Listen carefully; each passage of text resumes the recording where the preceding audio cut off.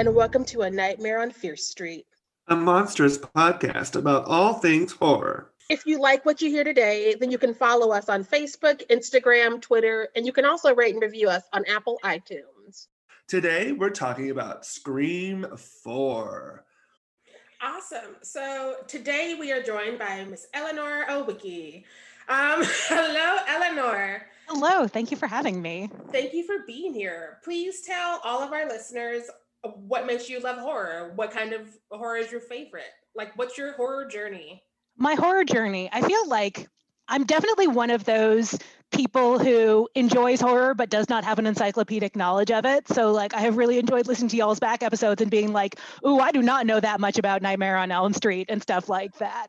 But I feel like my journey to horror began in books. First, when I was in daycare in first grade and somebody decided that they would tell us all the story of Shirley Jackson's Haunting of Hill House, which I have a lot of questions about that choice in retrospect. But first of all, it's a great story. And second of all, the main character is named Eleanor. So it's my favorite. And then I read a lot of the R.L. Stine moving from the Goosebumps to the Fear Street. I read a couple of Christopher Pike, but I was a little bit too young and innocent and they were, scandalous. So, but like in terms of movies, I feel like as with so many things in pop culture, I have a incredible love for campy late 90s stuff. And I think a lot of that was because I was in high school in the late 90s. And like, that was the thing that we would do. Like we would watch horror movies at sleepovers, or like my brother and I, or my friend and I would go over to the video store when we still had video stores. There's like local video store, fantastic. Go and like stand and look at all of the covers of horror movies and just pick one that we thought looked utterly ridiculous and fun. So like the campy horror is totally my favorite. And, I would probably rather watch a bad movie that like is just overdoing everything than watch something that's like really well crafted, if I'm honest. Which is why I think I like Scream 3 more than a lot of people do. It's a mess, but I had fun. Yeah, and then like the kind of 90s teen slasher movies, like the watch Scream 1 and 2 at sleepovers. I Know What You Did Last Summer. Deep Cuts, Valentine, Swim Fan. Like there were some real.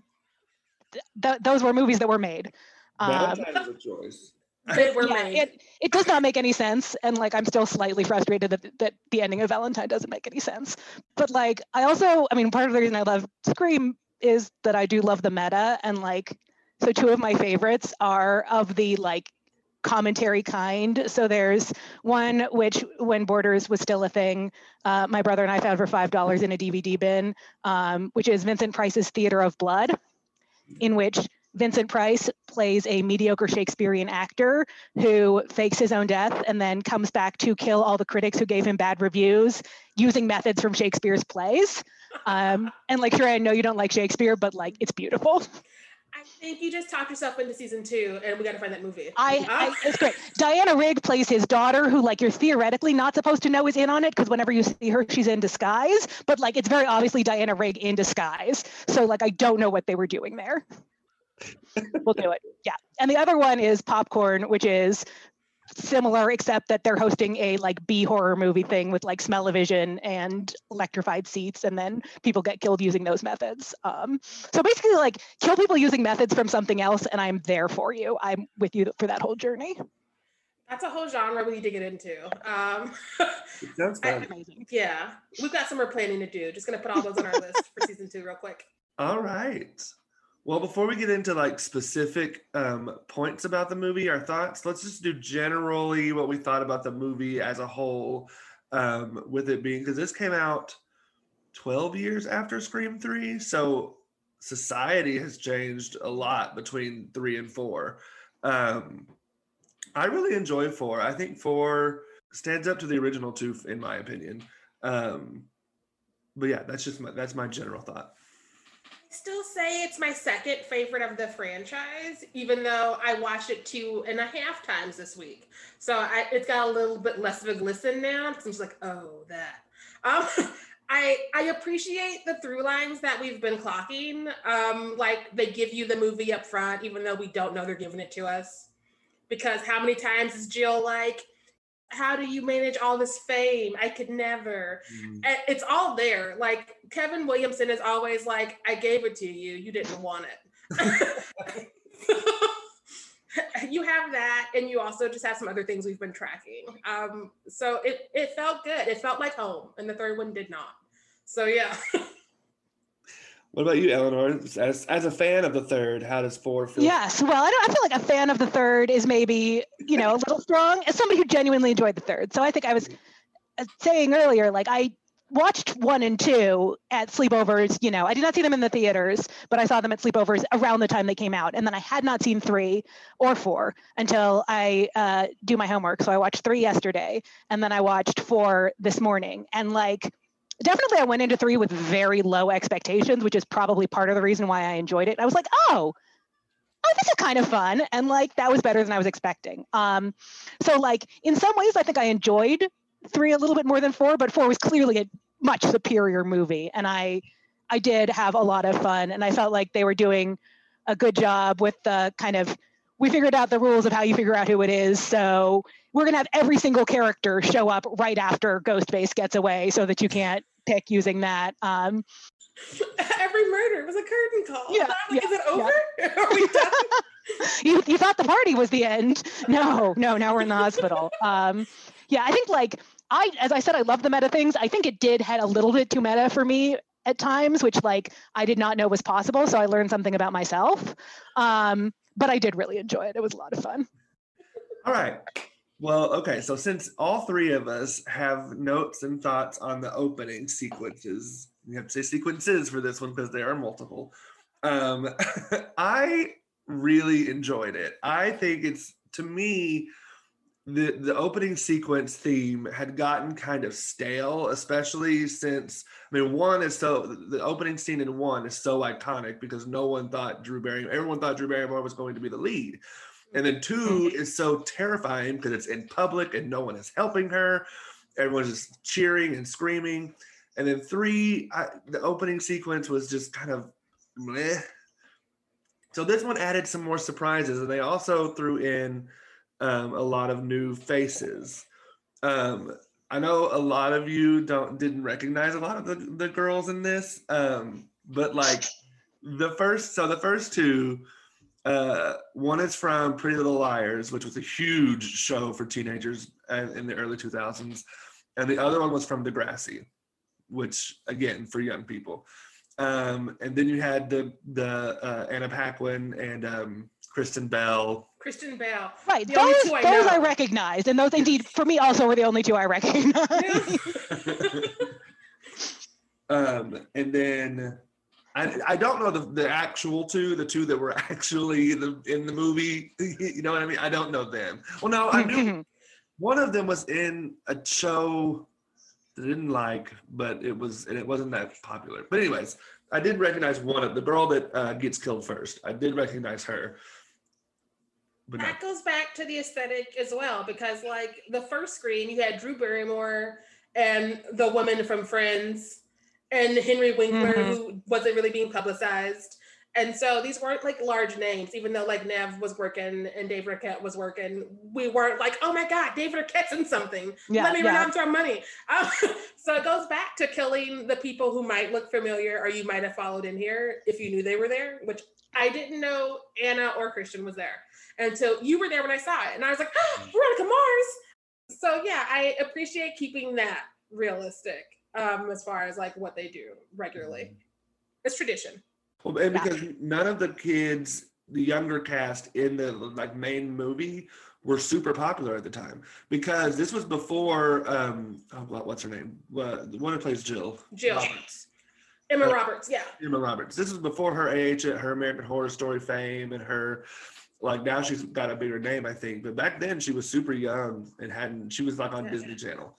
What about Hayden Panettiere? Because she was the only one of those where I was like, oh, I can actually know your name rather than just being like, you are a person that I'm pretty sure I have seen in things. Heroes. Yeah, like so I knew Hayden, and I clocked the Culkin brother because like all of the Culkins were working in this time. I spent a lot of time being like, man, that guy looks like Macaulay Culkin, but it definitely isn't. And then like I looked at his name and I was like, okay, well, good job, me. Like They were in everything I saw for like 5 years. There was at least one or two, and I don't know how they had like Hollywood monopoly, but it was just like, oh my god, you have another younger brother? Okay, I'm not surprised. Well, and you also have Nico. I can't say their last name, so I'm not going to try.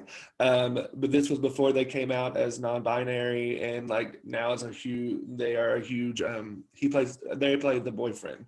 They were on Drag Race Celebrity or whatever. They're also on Younger. They're about to be on a new Walking Dead TV show series spinoff thing. So people before they were big. Yeah. Yeah. But yeah, this opening though, I loved it. Any other thoughts about the opening? Well, I think I will say I did not love it. I did love the Anna Paquin, Kristen Bell sequence. First of all, just because I was like, oh my gosh, I recognize them. This is fantastic. And I have a long journey with Anna Paquin where I did not initially like her, but I've started to warm with her. I have great fondness for Kristen Bell. And then we get to the kind of, oh, we're just going to stab you right in the middle of this conversation. I was like, okay, I'm enjoying this. I was worried, and this is also like part of how I know I'm getting old, because like I was watching the first sequence, like the one from stab 6, 7, I don't remember what numbers we're on. And I was like, are we going to kill this 12-year-old child? And then I was like, oh, maybe I'm just old now. Like, she's probably not actually 12. So I felt like they did a great job of like drawing attention to that. And then they just kind of went and did it anyway for the actual killing. And I was like, oh, that's fine.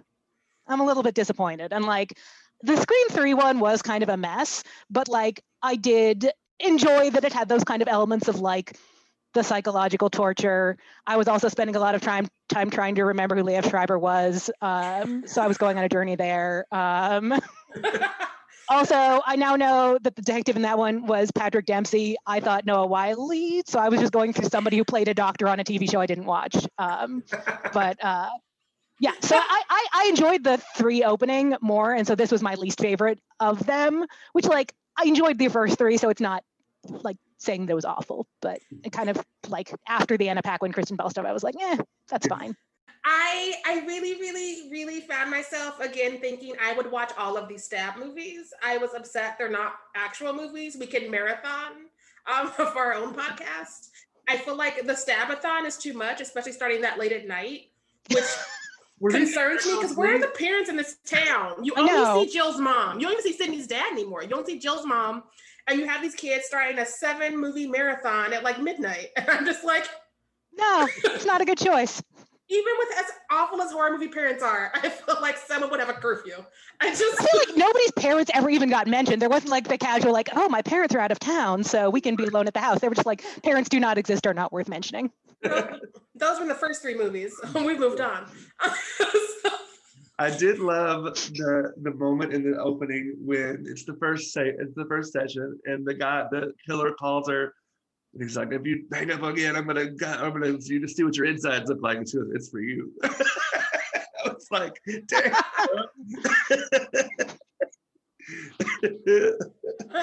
Pass that phone real quick. Mm-hmm. I would watch all of them. I would. I absolutely would. Well, like I said, there is a fan who made the Stab movies a series.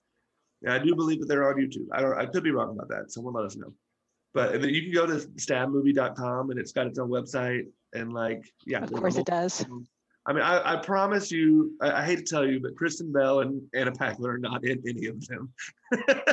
What? Where is their dedication to their art? Like... Right? Come on, Veronica Mars. But yes, they are out there. I have not watched any of them. It would be interesting to watch them, I'm sure. I'm going to get into those tonight. Don't be surprised if you get a random message being like, we have to cover these. They're great. Having all the plans for the coming recordings. Yeah. This is what we're doing. Going to send our next guest an email being like, we lied. Yes. And my first point is my very strong feeling that Kirby is clearly written to be a lesbian. Not just that I find her gay, but like I think she was written as a lesbian, and therefore her kind of coming on to Charlie is a complete betrayal of everything. like she shows up in her little like blazer and like short hair and soft butch aesthetic, and then you've got like the scene where they're all at the cinema club, which like why is she even there? I don't know.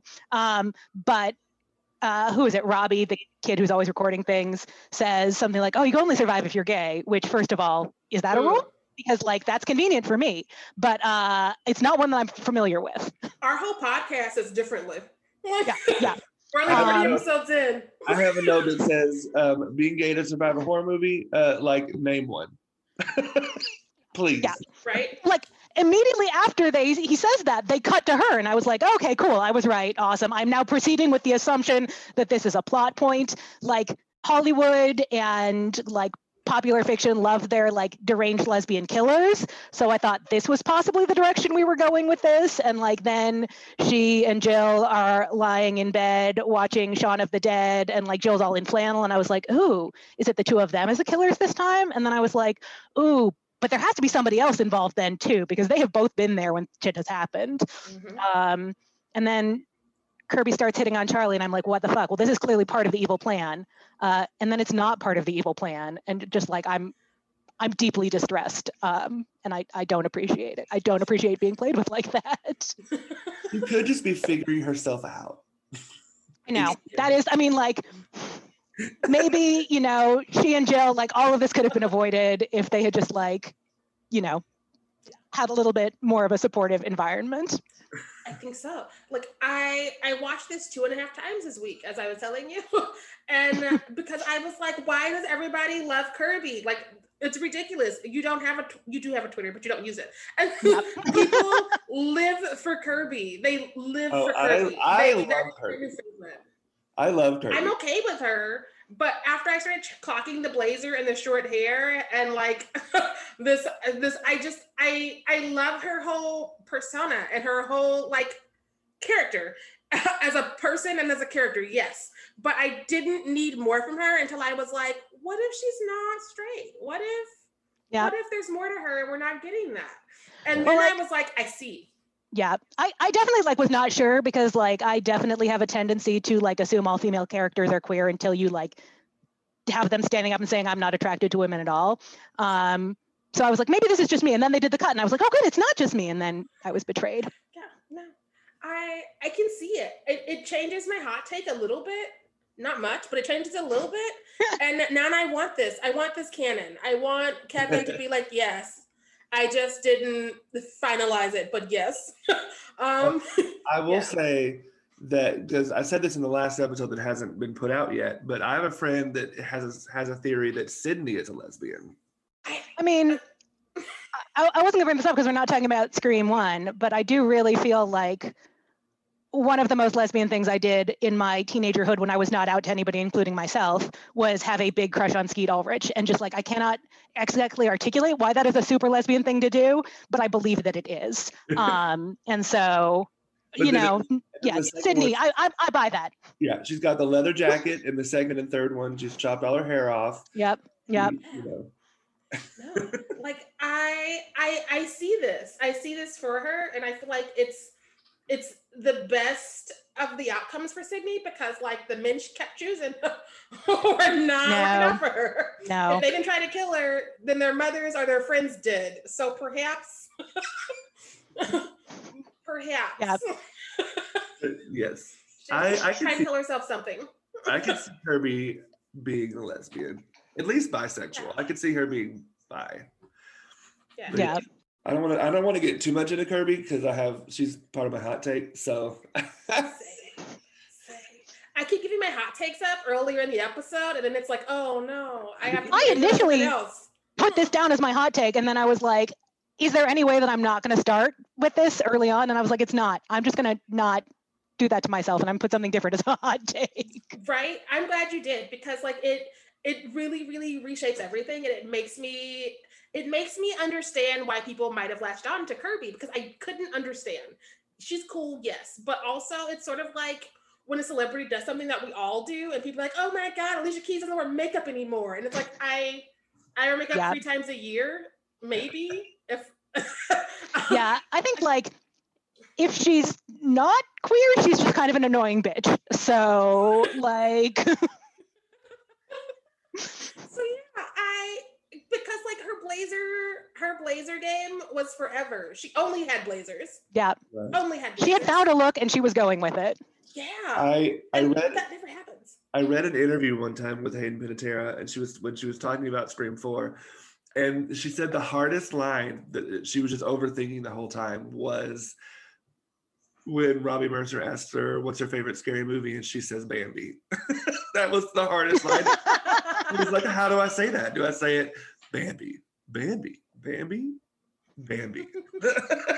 Oh my God, I love it. I mean, yeah.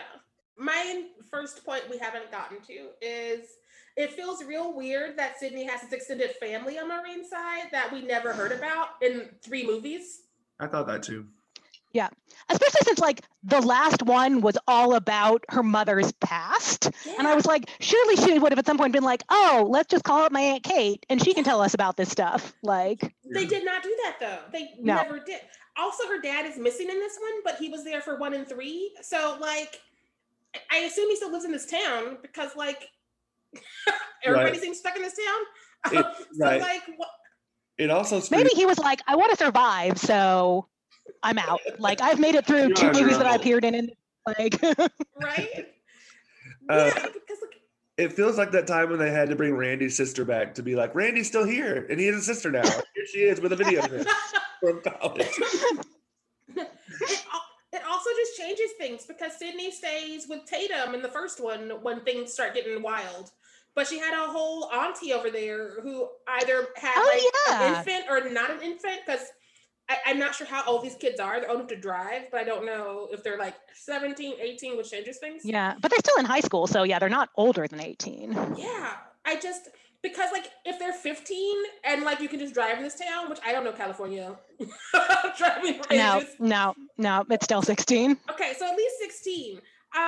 So like they could have been born right at or right after the original. Maybe her mom was in labor that week, and so her aunt was in labor that week, so she couldn't stay with her because of that. Possibly. The whole week. She was This in labor the whole- whole week. It was a long birth. Isn't it the best excuse though? It's like people are dying and you want to stay with me. I'm in labor. But yeah, Jill's mom is also really weird. Like the whole time, like, oh, you're strange.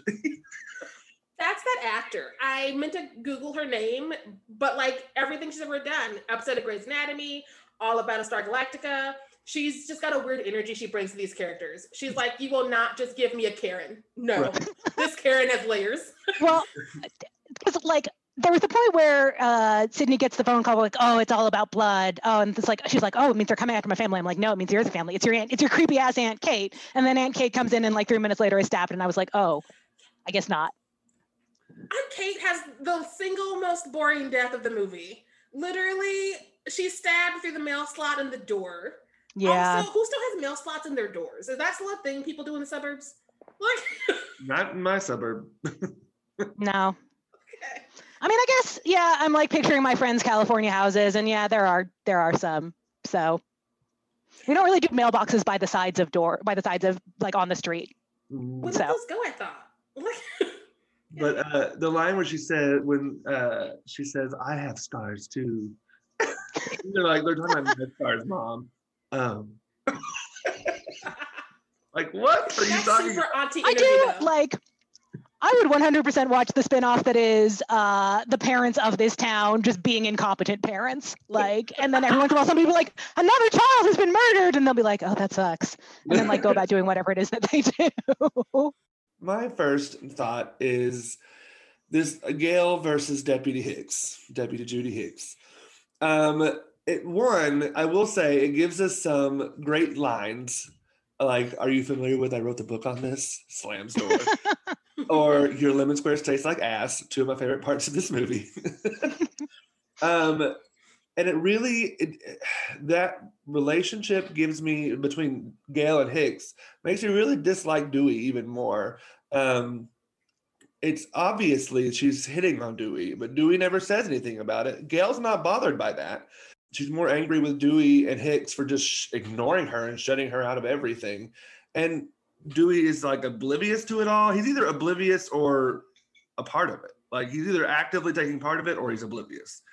Either one, I hate. Going to repeat myself as I have done every episode in this series of Scream, just this little franchise. Dewey should have stayed dead one of the first 2 times. Yeah, he really didn't add a lot to this movie. Like Dewey is the least likable here because they've done this 3 times. Gail is correct. Gail is correct. They've done this 3 times. He knows to listen to her and Sydney. When we first see him in this movie, he's waking up in bed next to Gail, who wrote the book on it, and he's got Sydney's book on his bedside table, and even quotes her book to her. So he's read it recently. Yeah. It's not like he's like, oh, we did do this thing 3 times 50 years ago. It's like, you just did it a decade ago, and there's still information coming out. Why are you all of a sudden like, I can't listen to these 2 women who have helped me survive this 3 times now? Yeah. I'm a deputy. Well, I feel like him and Gail are kind of the peak of the like, will they, won't they? When they actually do, you're like, oh, this is over. There is nothing else good left to do with this because like she deserves so much. She does not deserve to be stuck in this town. She deserves to be off like living her best life rather than like shrinking herself to fit into this role as the sheriff's wife. And I want better things for her too. I love her. Like, right?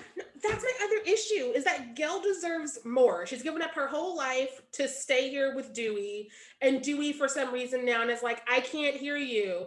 I am self-important. I've finally found my own manist in me, and so I can't have you like help me save some lives. Yeah. Also, like he's not very good. Like the police are never good. But like, I feel like in this one, the police are especially not good. Like, which I think is why both Gail and Sydney are like, we're just doing this on our own. Like, I can't rely on you. First off, Dewey's in charge of the police. So mistake number 1. Yeah. Hicks is the right hand, and Hicks is in love with Dewey. So like, her judgment's off. And then your other 2 officers you see the most / hear the most are Anthony Anderson and Adam Brody, who I love my little Adam Brody. I've been watching him forever, but he's not going to protect us. Like, no. I don't look at him and go, that's police material. I look at him and go, have you heard of any new bands recently, Adam? Like, let's talk music. Well, I was suspicious of Hicks for the significant part of the movie just because like she started it off by flirting with Dewey and I was like, well, there's no reason anybody would do that if it wasn't part of a larger scheme.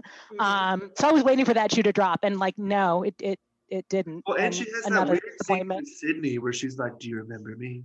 And Sydney's like, no, it's been forever and you were a bit part in a play I was in.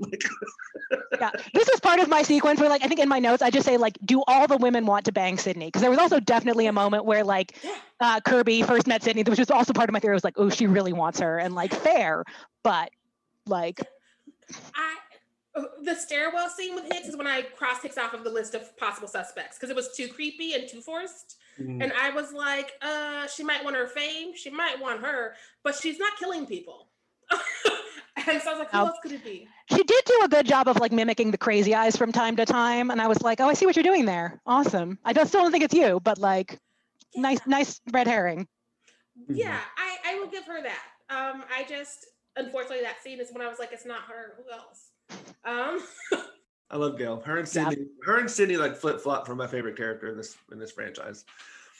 Oh yeah, I definitely. This is, as I say in my notes, this is not an original observation. Like this is something I've been hearing a lot. But I was definitely like at the Stabathon thing. I was like, why the fuck are all these idiots going there? Nobody would really do that. And then I was like, oh, we're in the middle of the pandemic and everybody is doing that. Never mind. I have to like entirely reset my sense of what is plausible because this is such a stupid plan and like.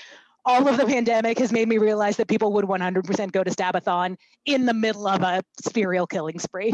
Yes. Like, yes, they would gladly go. They would argue for their right to go. Yeah, You'd be like, you're going to get stabbed. It's my right as an American to be stabbed.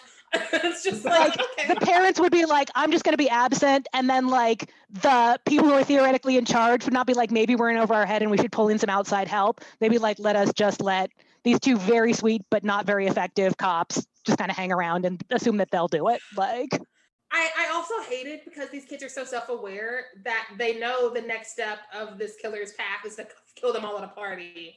So they go to the Stabathon and that gets busted up by the killer. And then they're like, let's have a separate party afterwards because he left some of us alive. Yeah. And unfortunately, because like you said, 2020 has taught us this is realistic. And so I'm so mad that I can no longer be like, nobody does that. Because I No. love to say nobody can do that. And so took that away from me. This year took it away from me. I'm so mad. I mean, you can still say like any intelligent person wouldn't do that. It's just we found out that the number of intelligent people in the world is perhaps lower than we had, even in our worst case scenarios thought. Possibly lower than Dewey's IQ. Like, Oh. pretty low. And I mean, I guess you can't get being serial killed and then pass that on to your family. So like in some way, they're still ahead of people in real life. So my next point, it's a cold point because I've been making it every step of this franchise, if not every episode of our podcast. So for this, for the Scream's sake of it, let's redo these numbers. In the first one, I clocked 3 possible BIPOC people in Sydney's class with no lines in the one scene towards the top. In the second one, we get 3 Black people, we kill 2 up top. And then we kill the third one because Sydney decides to go back and check the car instead of just killing the person in the car. So we get to Scream 3 and we have 1 Black person who, of course, we kill and leave face down so he can have more screen time as a dead guy. Really give him a good death. Like he's like, oh, we introduced this character and forgot to kill him off. So, oh, well, we'll throw him out a window. Like, I was like, we could have done so much better if we had to kill him, which I feel like we never have to kill the Black people. But that's my own essay I'm going to write later on in life. Oh, I do. Like, I feel like this is kind of, again, one of my kind of complaints with the meta. And this goes back to what I was saying about the intro is like earlier on, he's like, oh, the Black person always kills first. And you're like, or gets killed early on or whatever. I don't remember. You're like, so are you going to do something to subvert this? That would be very exciting. And then they're like, instead of that, what if we just lampshade it and then do it anyway? Like, thank you. This whole series could have been called Lampshade instead of Scream. And it would have made more sense. Yes. So we get to Scream 4, and we are back to just the 1 Black person because that worked for the third one. So why give more Black people jobs? And it's Anthony Anderson, who's a cop. So like double jeopardy because the cops die, the Black people die. You're gonna die, Anthony. And Anthony dies with a knife in his forehead in the street. Oh, that was unpleasant. Wasn't it though? And of course, his last line is comedic. I also just had an issue with him being a cop because, as we know, the cops are going to die for the lead, and the lead is always white. And so we keep putting the BIPOC people, especially the Black people, in these roles where it's like you have to die for Sydney and Friends. Sorry about it. Good day. Yeah. So that pissed me off up top. Also, the trope of putting 1 cop car outside the house where things are going to happen with 2 cops. We've seen this trope in every franchise. It doesn't work. I'm saying, like, if I am Dewey, and this is round 4 of massacres, and I am not an idiot, which obviously Dewey is, but like, I'm gonna be like, I'm gonna call in some more people. I'm not just gonna assume that like 1 cop car is gonna handle it. Like, that's not a good plan. He has not thought through this. Especially when it's Anthony Anderson and little bitty Adam Brody. I have the biggest question, Adam. He is not a protector. Okay. No. That's my last line of defense. Casting Adam Brody as a police officer was a choice to begin with. Right. I was like, you couldn't find anybody who fit the bill as a cop. Like, but also, go ahead. I was gonna say, they definitely were not like trying to fake us out and be like, oh, maybe these will be competent cops. Like, they were like, we're not even gonna try to go down that route. Like, we're just gonna, what's gonna happen. We know what's gonna happen. Why pretend? No, I felt like the casting here was wild because first off, all of Jill's friends are white. And so we're not even trying to give like a friend of any color time. So like, we don't even do that anymore, which at least we did that in the second one. It was like, maybe perhaps Sydney would meet somebody of color. Jill doesn't apparently, not in this town. We don't have, like, I love Alison Brie because I watch Community and I want her to do more, but also that role could have been somebody, not Alison Brie, if we needed somebody. I mean, still ends up dead, but we could have, it doesn't have to be just the 1 Black person. We need to stop doing that. That is blatant tokenism. And Anthony was that token, unfortunately, this time around. And so it's like, who is this for? I would have rather you not. I would have rather you'd given this to like, I don't know, somebody else instead of being like, we're gonna put 1 Black person here. And you can count down the minutes till they die.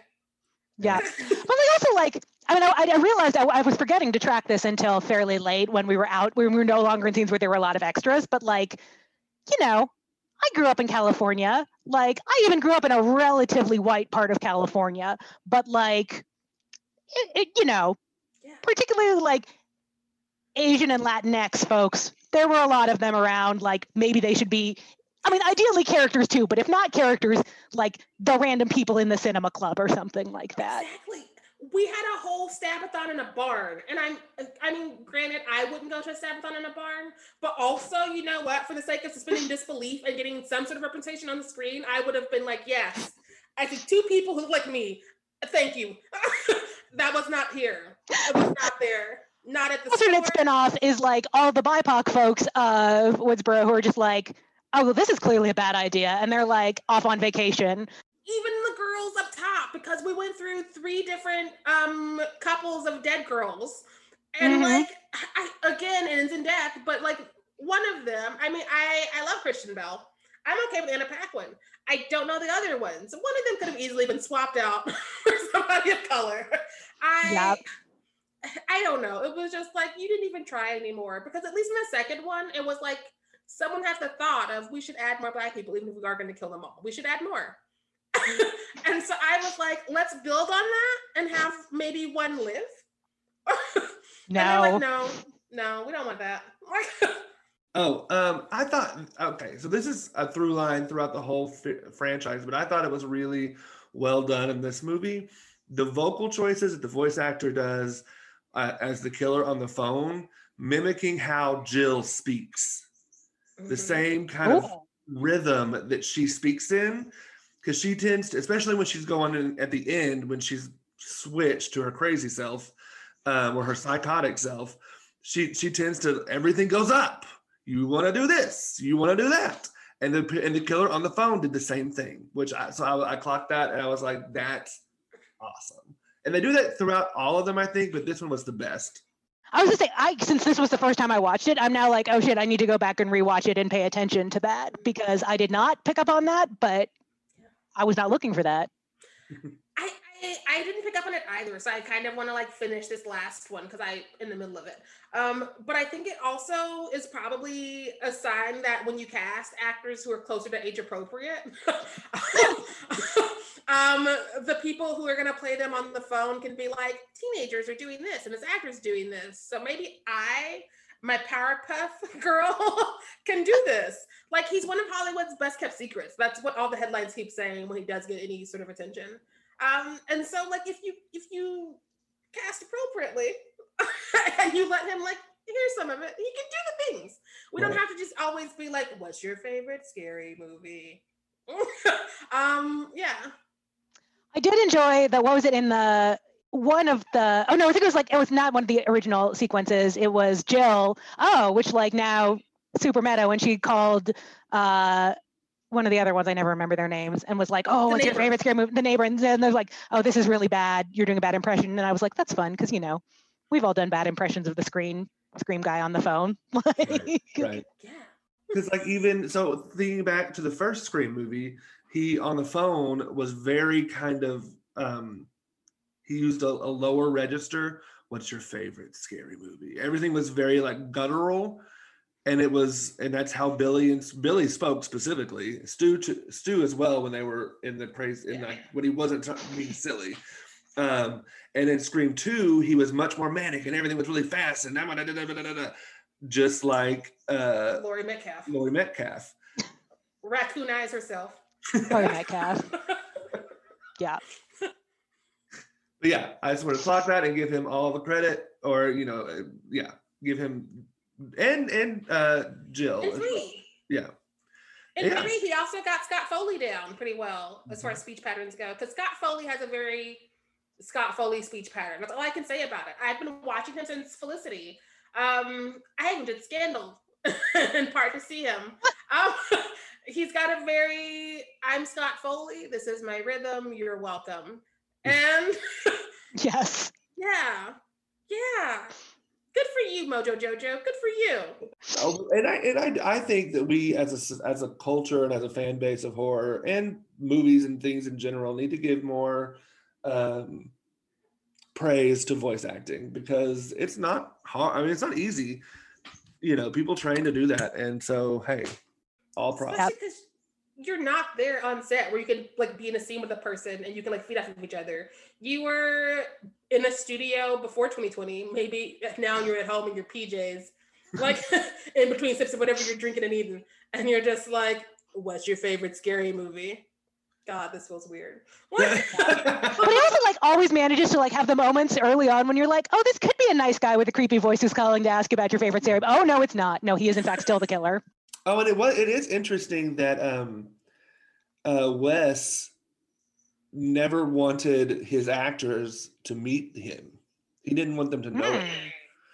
Yeah, because I mean, he was in a studio on his own doing his own thing, but like they never had events together. They never had any kind of interaction with him, specifically because he didn't want them to know the guy on the phone. To be fair, he's also very busy being the voice of everyone. Truly. Yeah. You have to book him 5 years in advance. Like, wasn't he also the movie phone guy where you would call and they would be like, yeah, showing time's on? If you've heard a voice, it's him. Right. He had the Tilda Swinton of voices. Did he ever do the in a world where? Probably. Sure he is. Yeah. Like his Wikipedia page was too many lines for me to ever finish. And so I gave up. And I was like, good on you, sir. Good on you. I think like this is consistent with me saying, oh, this became a little bit too meta for me because I felt like they were lampshading it but not doing anything with it. So like the surprise scene that I really loved, in spite of the fact that it came immediately after my Kirby related betrayal. So we're going to set that aside for the moment, is the scene where theoretically, at least, Charlie has been captured and Kirby's getting the calls. And it is like so entirely a recreation of the Drew Barrymore sequence in Scream 1. But like, there's not a moment where Hayden Panettiere is like, oh, this reminds me of the beginning of the movie Stab or anything like that. They just kind of let it happen and like, presumably most people notice it, but like they're not aggressively throwing it at you.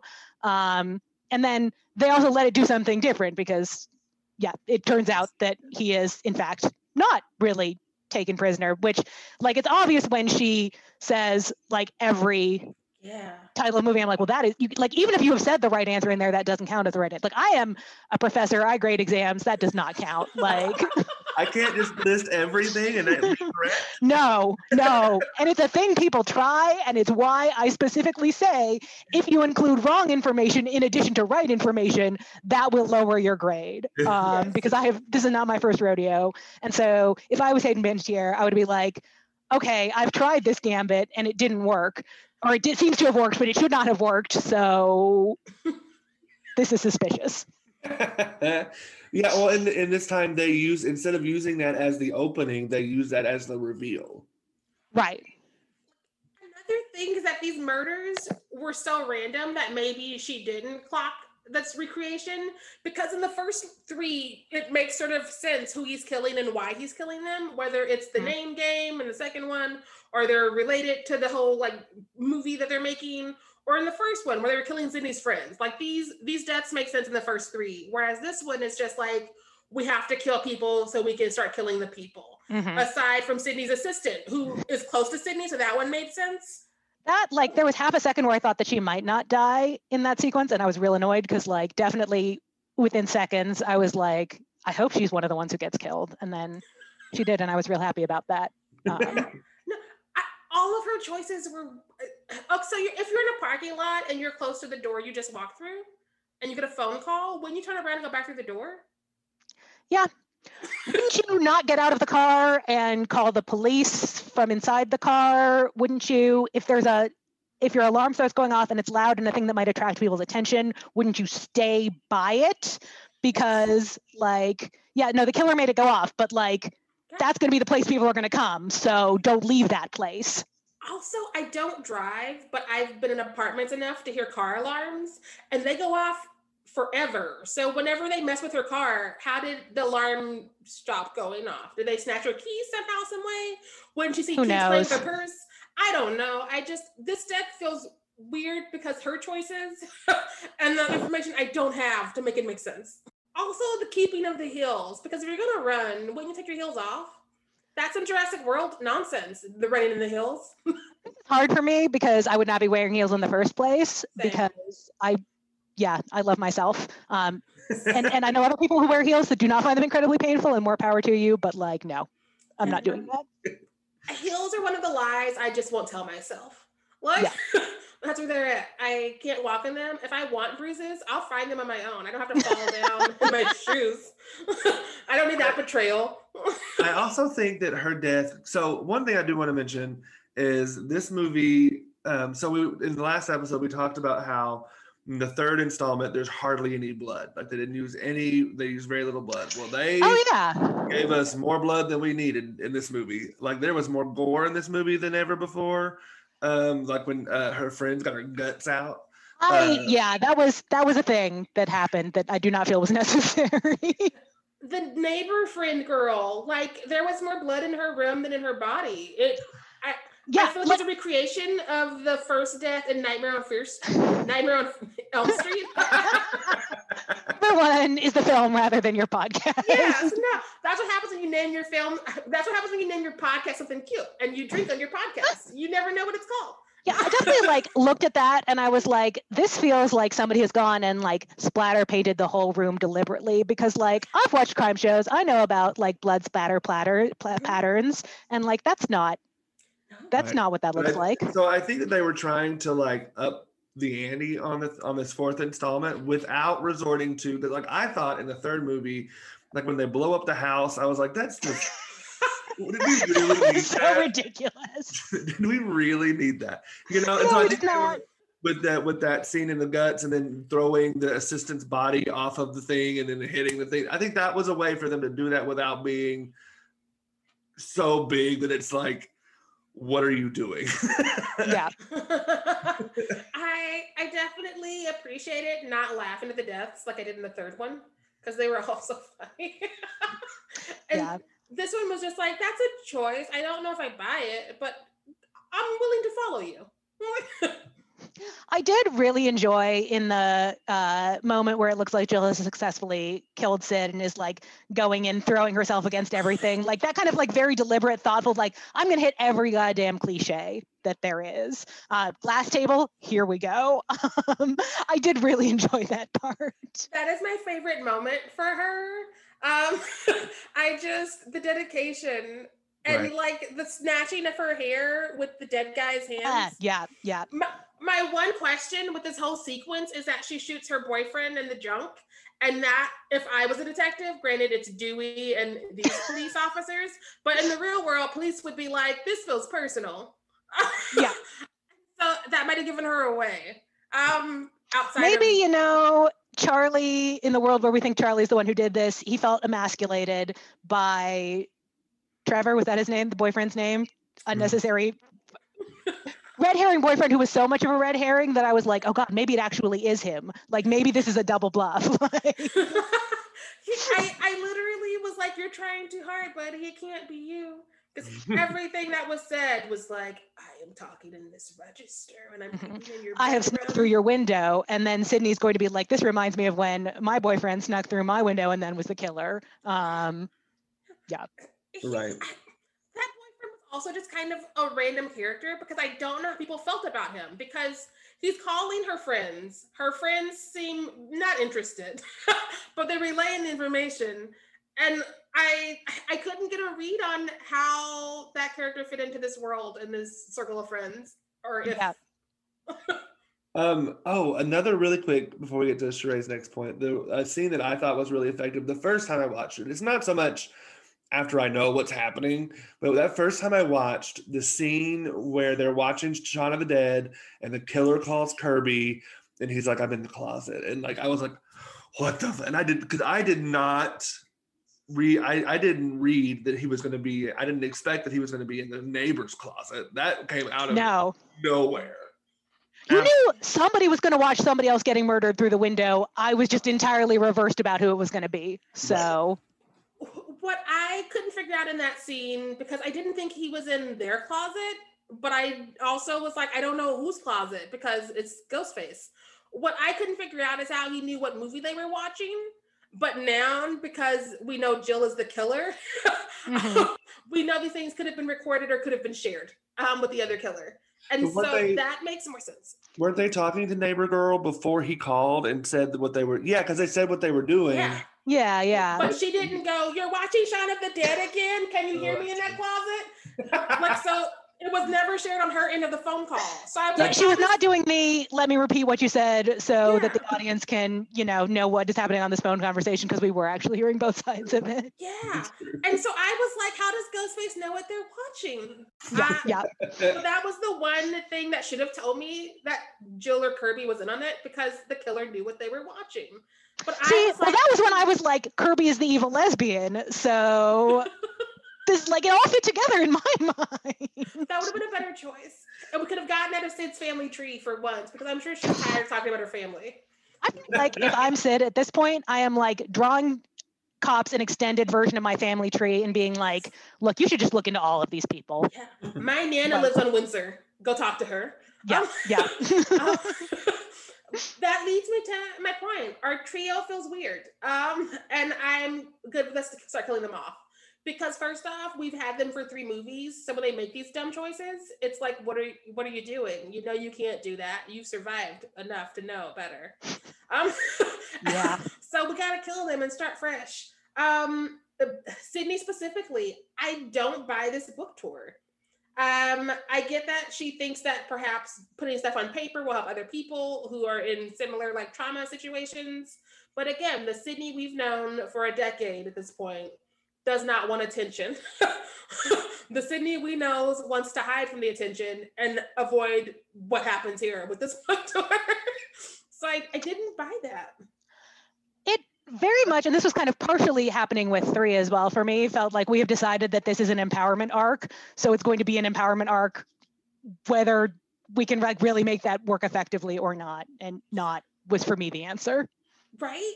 I And mean- like, even if for some reason she did think book tour is the way to go with this, would she go back to the town her mother died in? On end? the anniversary when they do all the creepy ass let's hang Ghostface on all of the lampposts bullshit. Like, This ain't my Sydney. This ain't my Sydney. It works for me. I don't know. And I believe that Sydney would write the book. The book tour, maybe I can see where you're coming from, especially it being on the anniversary. That it seems a little far-fetched, but like I do think she would come back to her hometown at some point. Well, not on the anniversary, but at some point because it's her hometown. Yeah. And she's like reclaiming things. Yeah, coming back to the hometown in general, I can definitely see. It made me want to talk to a therapist this tour, because like this is not how you resolve your traumas. Writing the book, yes. Writing the book under another name, yes. But there's been 7 movies, and she like threatened to sue if they made another one about her life. Gil's written a couple of books. She still seems a little bit salty about it, but they put that under the bridge. So why would she turn around and be like, here's my book of what happened, and also I'm back on the anniversary? It felt like they were making her do the thing to have the plot as opposed to something this character would do. We don't get enough of her new life to make any of this make sense, so she's just doing random shit. Like, I have not been back to my hometown in possibly a decade, and nobody I knew was turned into fish sticks in this manner. Like, not this, the volume was not the same. And so, like, to be fair, it's been even longer for Sid because she hasn't been back to Woodsboro since 1. Because 2, she was in college. 3, she was a recluse, and now she's coming back. And it's 2012 from 1996. My second question for Sydney was like, you've survived 3 movies. Why are you running to the party solo? Why don't you call for anybody's help? You don't call Gail, who's more effective than the police force. You don't call the police force. You hop in a car and you run to this party to grab your cousin, and you think what's going to happen with you and Ghostface. I think in that moment, for me, what the defense I have or what I had in my head when I watched it was that she is just concerned about getting Jill and getting her safe. She doesn't think past that. The police are not effective. She could have called Gail, that's true, but they're not like besties by any stretch.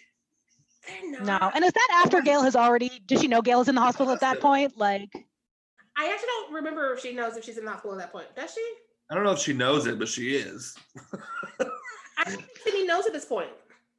I feel like they have also kind of, to a certain extent, especially with her, running from her aunt's house into the neighbor girl's house right after the neighbor girl has been murdered, kind of established that she is, to a certain extent, like, I am not going to prioritize my own safety over the safety of others. So, like, to a certain extent, that also kind of made that scene. I don't think it was a good choice, but No. like it I mean, yeah, I made think it more plausible to me.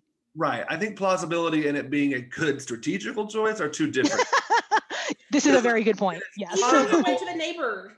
Right. Even on her way to the neighbor, she calls for the cops who are nowhere to be found because they're useless. So Yep. she at least acknowledges that she should have help.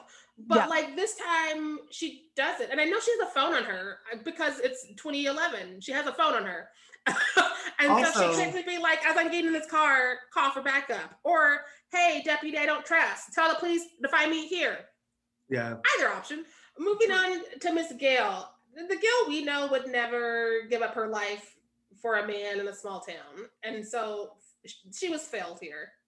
I also feel like she would still have connections. So she wouldn't be begging high schoolers to help her out, or for her husband who is useless and having a moment to help her. I can see the point about her having connections, but she doesn't have a lot of it's unclear how long she's been living here. I don't think.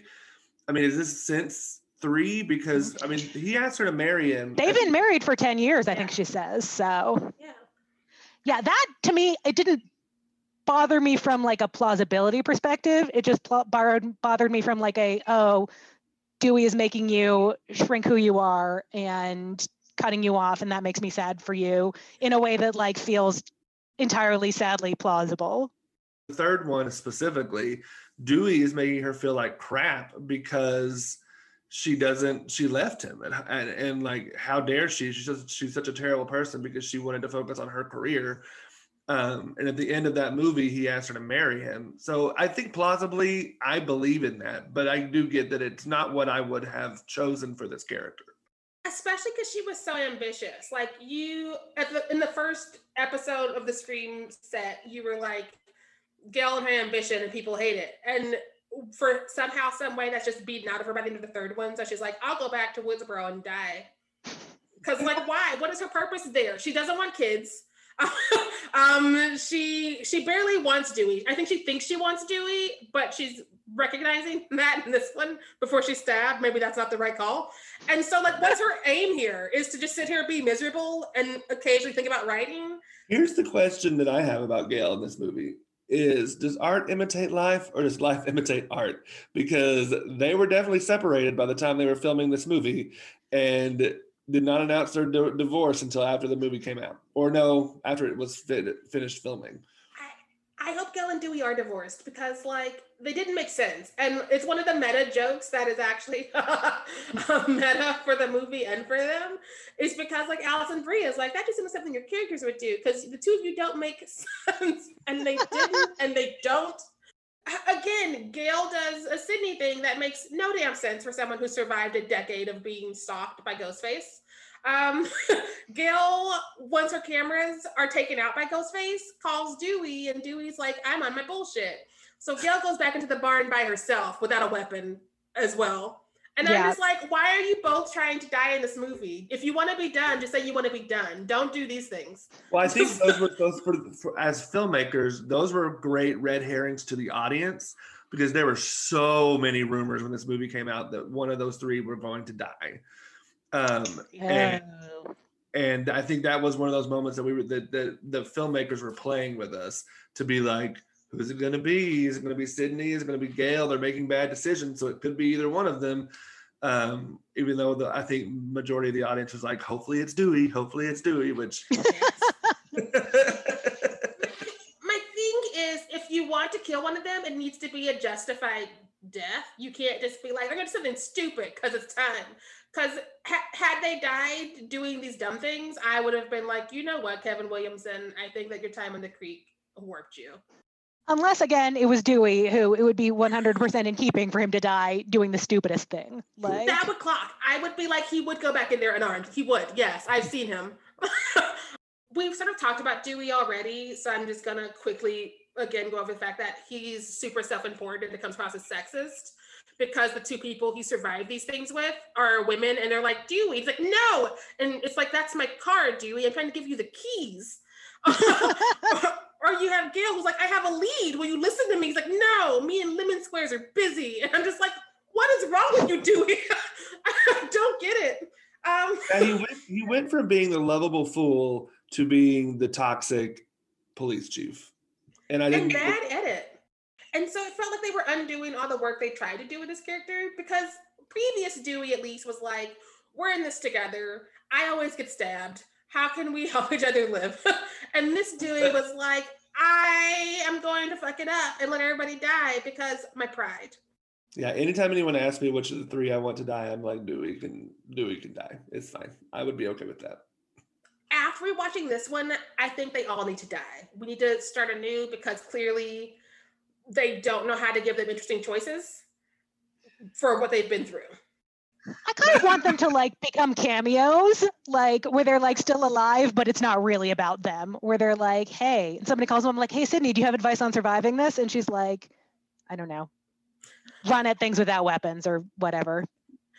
That clearly is a plan. I would be okay with that if instead of them being in the movie, they were just consulted, sort of like the new group of people who are going to do the new things, to be like, hey, I think I'm the you in this new universe. How do I do this? Or am I the killer? We need to have fun, because what's happened now is they're stale because you've done what you can. Like, you don't get 3 people to survive 4 horror movies. You just don't. Especially when one of them was supposed to be dead twice now. So I will say, I kind of slightly alluded to this earlier, but like being back to 2 killers makes me unreasonably happy. Like, so I just watched Scream 3 for the first time yesterday and was like, the whole time Scott Foley was doing his I'm evil, and I'm like, oh, but Felicity. And this is the plan. I was like, okay, who's the other person? Is it Milton? Is it who? And then I was like, oh no, it is just him. Oh, that's a surprise.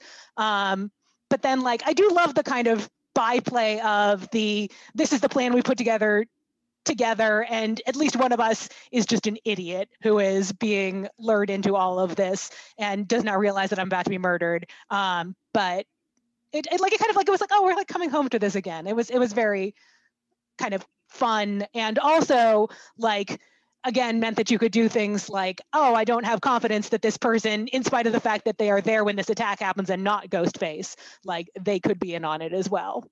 Yeah. Yes. Yeah, it just makes more sense. That's the way that you circumnavigate the whole like with Michael Myers or Jason, where it's like one time they're over here and then the next time they're behind you and then they're suddenly somewhere else and you never know where they're going to be. The way you answer that in a real world way out of like supernatural things is to make it 2 people. It's 2 separate people coming after you.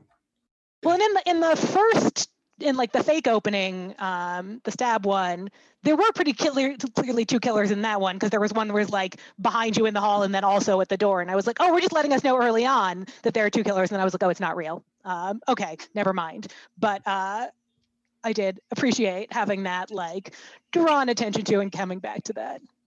I did think on this rewatch that Jill's whole reasoning, her mantra, I guess, it seems to be even more relevant today than it was in 2012 or 2011 when this came out, about like, especially with like going viral and social media, and the fact that right now we're all stuck in our house and having to create virtual content to create, hopefully get more likes or get more blah, blah, blah listens or whatever. It just seems even more relevant. And I think it's probably one of those universal things that it's always, that seeking stardom thing is kind of always there. But as the internet becomes more and more integrated in all of our lives all the time, it's even more relevant. And I did think it was really interesting that they, in the film, were trying to make Sydney kind of the scapegoat a lot of the time. Like the police, specifically Judy, thought Sydney was doing it. And I was like, how does this make sense, people? Even though it's, as audience, we know it isn't Sydney. Like, she's not doing this. And then make the killer Jill, who is the younger Sydney, and Charlie, who is the younger Randy. So I thought that was a really interesting play on the first movie as well. And then in the end, which I know, Shrey, you have a note about this, so we'll get more into it in a minute, but when Sydney says, and that's why you don't fuck with the original. Mm-hmm. So all of those kind of allusions to, and like what Eleanor was saying a little bit ago about Kirby's death, alluding to Drew Barrymore's, I think this part, like from Kirby in the basement to Jill going crazy, and then before we get to the hospital, is probably some of the strongest parts of this film. Yes. Yeah, absolutely.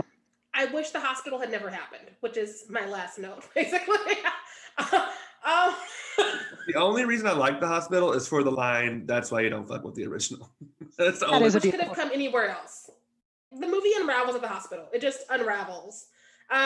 Because clearly Dewey's back to being an idiot. So when like Jill is like, we have matching wounds, he's like, I can't register that. Had he not told that to Gail, Sydney would be fish sticks.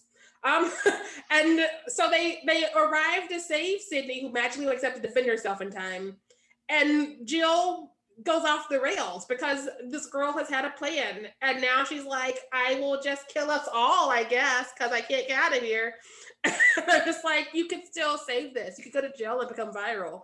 What is your goal? Is to just like keep trying to kill everybody who enters the room until the whole hospital's in there? But also, where is the rest of the hospital staff? Because like these hallways are dark. Nobody hears these shooting, the screaming. Nobody hears any of this fighting going on. What hospital is this? What are these that's a good hospitals? I had kind of thought like, oh, they think the killers are already dead, and so fair, yeah. But even so, yeah, it is suspiciously empty. They went to Haddonfield. They took all of them to Haddonfield, and that's from Halloween 2. This is that hospital. Apparently, there's not anybody at the desk. There's nobody roaming the hallways. Like I've been to a couple of hospitals. You are never alone. So the fact that Jill has a whole room to try to kill people in for an indefinite amount of time is ridiculous. I kind of wish we kept the wild ending that they originally had, or one of the original endings, where as they're rolling Jill out of the house, somebody from inside the house screams, "Hey, she's still alive!" And we don't know if it's Sydney or if it's Kirby. Oh. That would have been a better ending than this entire mess that happens at the hospital that takes too long and ruins the movie we just made. Yeah, I agree. Yeah. Mm-hmm. Although I did really love like the actual very end of it with the news has not gotten out yet about that Jill is the actual killer, and the like, oh, she's getting exactly what she wanted, except, you know, she's dead and everybody knows. And they're like, so 5 minutes later, somebody's be like, so about that. We have a retraction to make. Like that's fun. But like I feel like they could have done both of those things. I feel like they could have absolutely that ending that Sheree had, and then had that little montage of and they could have been outside the house, just like Gail was, and just like Gail was at the end of Scream 1, which would have been another really fun tie back to the original. There you go. Yeah, because this feels like an ending they wrote just to like keep people from figuring out what the ending is because of the leaks they're always afraid of. And then they filmed it and then kept it is what it feels like. Yeah. And I'm like, I don't want this. This is like the trash thing that they were not going to use, and they're like, oh, why the heck not? Right. The leaks and stuff is kind of part of my hot take. So do you want to roll into hot takes real quick? Yes. All right, I'll go with mine first. We've already kind of talked about her, and I think she's going to be part of a lot of our discussions. But so I love Kirby. Kirby is top 3 favorite characters in the franchise for me, behind Gail and Sydney. I don't think she's dead. I don't think in Wes Craven's mind she was dead. Of course, he has passed away now, so we can't tell us for sure. But he did hint in an interview. Someone asked him about Kirby, and he said, "You did not see. You don't see her dead body. You see her stabbed, and then it cuts.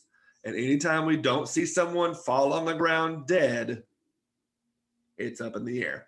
And that is from Wes Craven himself. Now, I don't really think they will bring her back to 5 because of leaks. I'm not going to name any names, but there was a cast member they were trying to keep under wraps, and a simple accident from another cast member posting a picture of a huge group of people on the beach. Well, that one person was there, and then everyone was like, "Oh my God, she's in this movie." It's not Hayden Panettiere, so because really my thought before that. And now she has to be officially in like the IMDb page. She has been added to PR stuff. And so That's why I don't Google it. Yeah, I don't think she will be. They'll bring her. They could pull some crazy FBI, crazy CIA stuff, and really keep it in the wraps, or maybe she's the first kill or something. But yeah, it was a pretty big leak that happened in the casting. I knew when they started filming, I can't Google it until after I see the movie. And that's why when people are like, let's talk about it, I'm like, no, we don't need to talk about anything. I don't want your spoilers. That's why I was smart. I did not say any names. Yeah. I can't Google these actors. I can't Google Wes Craven. I can't Google Gavin Williamson. All these people are dead to me until I've seen this next movie, because the internet is a ruiner. Yeah, it's fair. It's fair. And I don't like, if the first Scream was being made today, it would not have worked, because that whole Drew Barrymore thing would have been leaked. Everyone would have known it. Because now we know everyone's schedule, which I think is fucking weird. Why are we in these people's lives all the time? Like, we know where she is filming this movie, and then we know she's going here to film this movie, and then she'll be home for 3 weeks. We know her home address. And I'm like, y'all, let these people live. The internet has become Ghostface. And I hope that is a theme in this next movie. What's your hot take, Eleanor? My hot take, which was originally about Kirby's gayness, and then I just had too many feelings about that, is, and this kind of ties back to some stuff we've also already talked about, and also my love of cheesiness. But like, I think if I were to watch the film Stab 5, which is, as we know from this, the one that has time traveling, I think I would genuinely enjoy it more than I enjoy any of the Scream movies. And like, I really enjoyed all of the Scream movies, but like, I love me some campy nonsense, and like, time traveling serial killers, slashers, like, there's nothing that's better than that in my heart. So I hope that whoever made this series of them did justice to Stab 5, time traveling Ghostface. Like, I'm going to see if I can find it, and I will send you the link, because Please I feel do. like we all need Stab in this 2020 situation. So my hot take has shifted a little bit, just because I walked into this going, I don't understand the Kirby love. But now that we're looking at Kirby as possibly the secret lesbian, I understand the Kirby love, but I still don't need her to be alive. So all people who need her to be alive, we don't need that, especially because of the way this fourth one ruined their ending. Like, had we had that yell from the house that she's alive, and we didn't know if it was Sydney or Kirby, perhaps. But we made the choice to keep Sydney alive again. We went to the hospital and we did this nonsense. So let Kirby stay dead. She is a fun character, but I just think that I am not in the majority, in which I need to hold on to every character and pick them up like tchotchkes. We can kill them. It's fine. We don't need to collect them all. They're not Pokemon. We can release them after we're done with them, and it helps the story move. All right. Well, let's leave that there. Sheree, what we got going on next week? Next week, we're done with Scream. Imagine that. We're gonna head over to the orphanage with Peter Ruiz. And it's gonna be a scary time, because we know how I feel about kids in horror movies. So yeah. It's a good one. All right. Again, make sure you're following us on social media, Facebook, Instagram, Twitter, or you can email us at nightmareonfearstreet@gmail.com. Make sure you rate and review us on Apple Podcasts. It helps people find us. It helps our name pop up in searches when people put in like horror or movies or fierce. So yes, make sure you rate and review us. That would be very, very helpful. Thank you, Eleanor, for joining us on our final Scream episode. And we will surely have you back at some point. Thanks to everyone out there listening. Make sure you all stay fierce out there. Bye.